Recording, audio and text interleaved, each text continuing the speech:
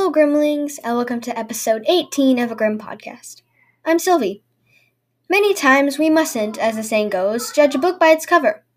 It's easy to be misled by first impressions and to think someone or something is one thing, but in reality it's completely different. The first of these stories will be an Indonesian fable called The Woodcarver's Love. Then the story Princess Flowerpot, a Japanese tale, will bring us into a world of a prince who meets a little young girl cursed by an angel. Or that's what she thinks. So, without further ado, let's start reading. King Simbao, the king of the island of Simbao in the Sulawesi Sea, had a beautiful daughter.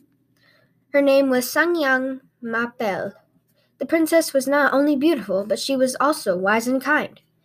3 princes from neighboring islands had proposed marriage to her. Many rich merchants also wished to marry the princess. Her father, the king, was confused.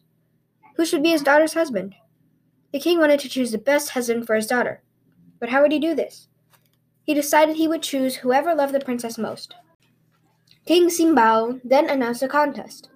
Whoever, nobleman or commoner, presented Princess Sangyang Mapel with the most valuable gift as a sign of his love would marry the princess.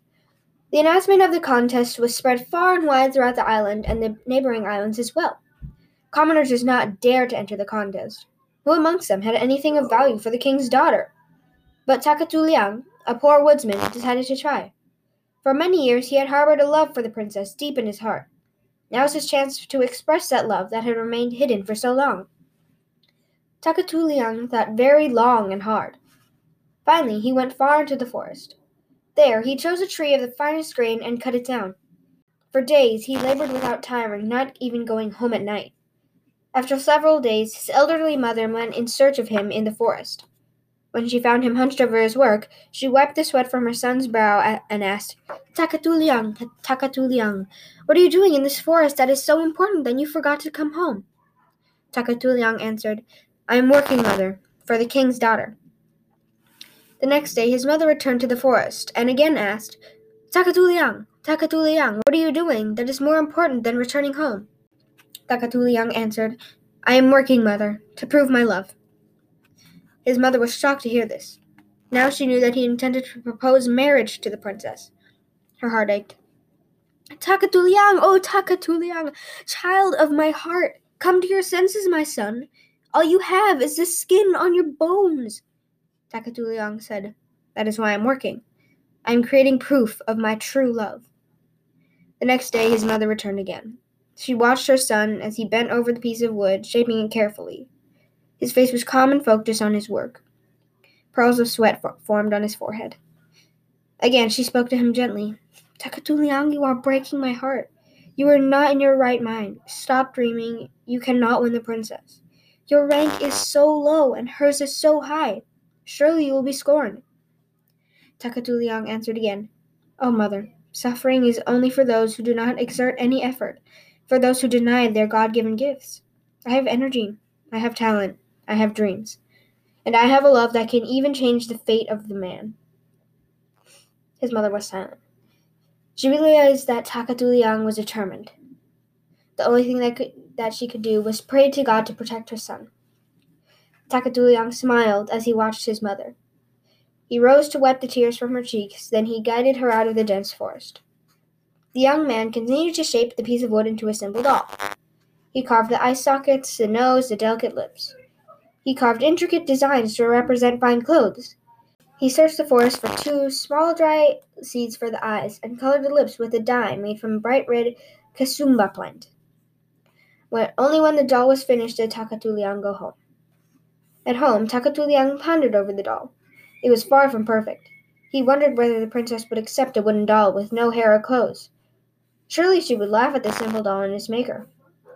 Takatuliang then took an old piece of woven cloth, the only thing he had which belonged to his dead father, and he sewed it into a dress for the doll. Then he cut his own beautiful wavy hair. Using wood resin, he glued it strand by strand to the doll's head. Now the doll was absolutely perfect. On the day of the contest, all the princess's suitors gathered before the king and the beautiful princess. The 3 princes, resplendent in their fancy jackets, sat in front. The wealthy merchants, displaying their riches, sat behind them. Only Takatuliang, in his simple rags, sat far at the back, holding his wooden doll. The first and most handsome suitor, the prince of the island of Tatalu, approached the throne. He said proudly, "Dear princess, this is the proof of my love, a comb carved of ivory and inset with sparkling opals." Princess Sangyang Mapel examined the comb and asked, "How many combs like this do you own?" "Oh, very many, princess. I have 10 chests full of them." Then the princess turned to the second suitor and asked, "And you, sir, what is your proof of love?" The prince of Darua Island spoke proudly, "This cloth of exquisite pure silk is proof of my love." Princess Sangyang Mapel asked him, "How many pieces of silk like this do you have?" The prince answered, "Oh, very many, closets and closets full." It was then the third prince's turn. He, the prince of Epa Island, presented her with a stunning necklace of gold and diamonds. Princess Sangyang Mapel asked him, "And how many necklaces like this do you have?" The prince answered, "Oh, very many. I have 5 boxes jam-packed with them." Following the presentations of these fine gifts by the 3 princes, the rich merchants then had their chance to show their offerings to the princess. Finally, it was Takatuliang's turn. He crept forward reluctantly. Princess Sangyang Mapel saw him and asked, "What have you brought as proof of your love for me?" Bowing his head low, Takatuliang spoke softly, "I only bring a doll." "How many dolls like this do you have?" asked the princess. Takatuliang whispered, "Only this one. I carved it from a tree in the forest. I decorated it with my own hair. I wrapped it in my father's cloth. If I had more hair and cloth, then I would surely make more dolls for you, princess." "You mean that this doll's hair is yours, and the clothes are from your father's cloth?" asked the princess. "Yes, princess," answered Takatuliang. "My father died, and this is the only piece of cloth, indeed the only thing in the world that he left for me." Princess Sangyang Mapel was very touched to hear this, as was her father. Turning to his daughter, quietly the king asked, "My dear, have you made your choice? Who will be your husband?" "Only Takatuliang has proven his love. I choose him," answered the princess. All of the princes and merchants were shocked. "My lord, this is not fair," they shouted. "Why has Princess Sangyang Mapel chosen him? Why has she refused our expensive gifts and accepted a simple, ugly wooden doll?" King Simbao was a wise man, and he calmly spoke to the enraged suitors. "I agree with my daughter's choice. Your presents have no real value.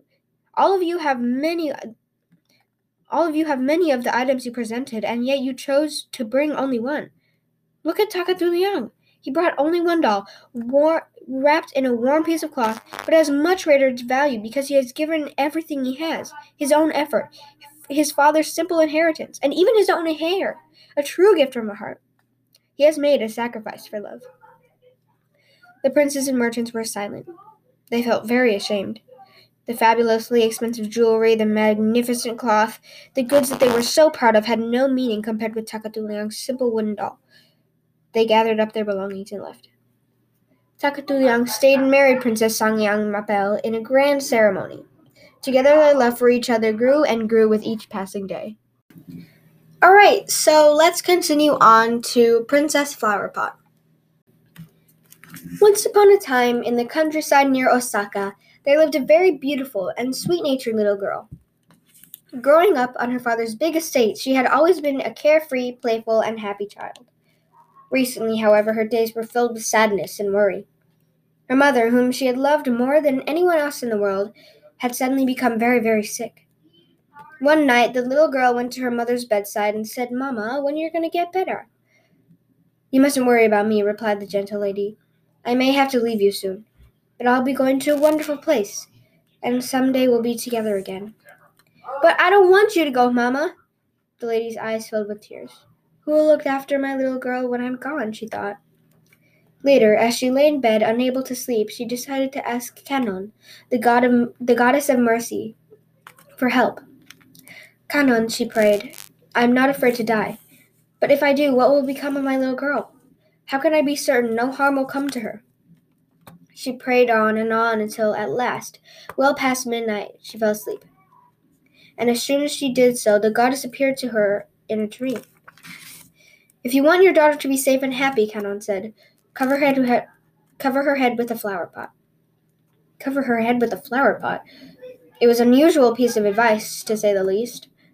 But the mother didn't doubt the wisdom of the goddess's words for a moment. When she awoke, she found a large flower pot, placed it over her daughter's head, and prayed once again for the child's happiness.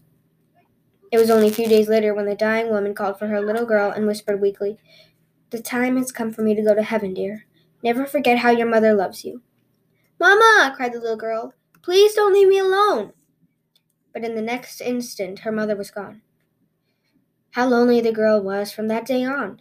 Her father was so busy that she rarely even saw him. Only once in the weeks following the funeral did he come to his daughter's room. And then it was only to say, "Let's take off that silly pot, shall we?" Pull as he might, however, the flower pot wouldn't come off. He called for his servants, but none of them could loosen it either. It was stuck fast to the little girl's head. And that's the way it stayed.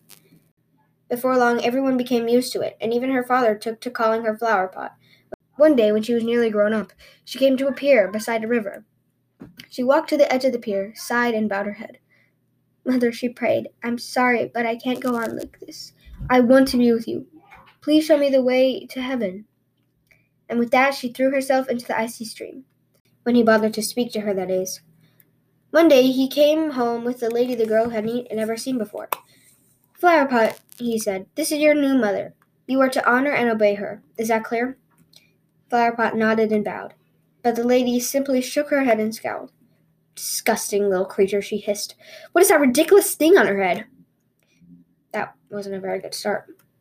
And as time went by, Flowerpot's cold-hearted stepmother only came to despise her more. Finally, on a freezing winter's day some months later, she summoned her servants. "I want you to get rid of that horrid little girl," she told them. "Take her somewhere far, far away, and don't bring her back." Poor Flowerpot! That very day she was left all by herself in a snowy wilderness miles and miles from home. From then on, she had to wander through the countryside, penniless and alone. And having that pot stuck to her head didn't help. Wherever she went, mean little children teased her, and older people pointed and laughed. "What's that, a walking flower pot?" Somehow or other, the girl managed to survive. But her life was so miserable that as the years went by, she began to wish she'd never been born. But what do you think happened? The flower pot floated to the surface and held the girl's head above the water as she was swept helplessly along by the current. She floated downstream all night before she was washed ashore to lie in the mud, exhausted. And that's where she was some hours later when a handsome young prince came by riding with his servants. The prince spotted the girl and ordered his men to rescue her. Then, once he saw that she was safe and warm, he approached and spoke to her gently. He asked her where she was from and what she was called, and of course, why she was wearing a flower pot. But the girl only stared at the ground and made no reply. "Well, if you haven't anywhere to go, and I suspect you haven't," said the prince, "you can stay at our castle and work for us." So from that day, Flowerpot became a servant of the prince's family. The prince's father, a great samurai, was pleased to see how hard she worked, and even the other servants grew quite fond of her. But the girl kept to herself and told no one her sad story. One evening, Flowerpot was cleaning a storeroom when she came across an old 13-stringed koto. Thinking back to the happy days when she used to play the koto for her mother, she knelt down on the floor and began to pluck the strings quietly. It so happened that the young prince was walking down the hallway just then, and he stopped to listen. He had never heard the koto played so beautifully before, and when he walked into the room to see who the musician was, he couldn't believe his eyes. "Flowerpot, was that really you? Why, you play the koto like a princess," he exclaimed, sitting down beside her. "You know, Flowerpot, I've always had a feeling about you. You're not just an ordinary servant girl, are you? Please tell me who you are and where you're from." Shyly, hesitantly, the girl began her tale. Her story astonished the prince. Her gentle way of speaking touched his heart, and, much to his own surprise, he found himself falling in love. That night, the prince went to see his parents. "Mother, father," he announced, "I've decided to marry." "Why, that's wonderful, son. I'm sure we can arrange a splendid match for you." "That won't be necessary. I'm going to marry the girl I found by the river." "What?" A servant who happened to overhear this rushed to Flowerpot to tell her the news. "The prince?" she gasped. "The prince wants to marry me?" Surely, she thought, it must be a mistake, or a cruel joke. Who would want a bride with a flower pot stuck to her head? Later, as she strolled through the garden deep in thought, Flowerpot heard voices coming from the house. "Over my dead body," the prince's father was shouting. "I'll never allow you to marry such a girl." "Please think it over, son," came his mother's voice. "There are so many nice young ladies you can choose from." But the prince insisted he would marry no one but Flowerpot. "Then you won't marry anyone at all," roared his father, growing angrier by the moment. When Flowerpot realized how upset the prince's parents were, she felt it was all her fault and decided to leave the castle altogether. "He feels sorry for me, that's all," she thought. "Soon he'll forget I ever existed." But as Flowerpot stole through the garden toward the front gate, the prince stepped outside and spotted her. "Where are you going?" he cried, hurrying down the steps from the porch. "You mustn't leave. You're all I want in this world." The prince ran to Flowerpot and caught her by the hand, but his father came running down the steps after him. "I told you I'd have no more of this nonsense," he yelled at his son. "If you won't forget the wench, then by heaven, I'll have her head." And with that, he drew his long, sharp sword and stepped toward the girl. "No, father! Get out of the way, boy!" The father pushed his son aside and raised the sword high over his head. That's when it happened. The flowerpot began to glow with a blinding, brilliant light, and a moment later, as if by magic, it shattered and fell to the ground in a million pieces. The prince and his father stared in amazement. The flowerpot no one had ever been able to budge was suddenly gone, and now, for the first time, they saw the girl's face. "Flowerpot," stammered the prince. You really are a princess." His father, too, was stunned by Flowerpot's dazzling beauty. "Young lady," he said, "I owe you an apology. I can think of no one who would make a better bride for my son. Please accept his offer of marriage." So Flowerpot married her prince, and, of course, she lived happily ever after. And come to think of it, if it hadn't been for Count's strange advice, none of this would have ever happened. Alright, so that brings this episode to an end. Thank you everyone so much for listening. Till our next adventure. Bye, Grimmlings.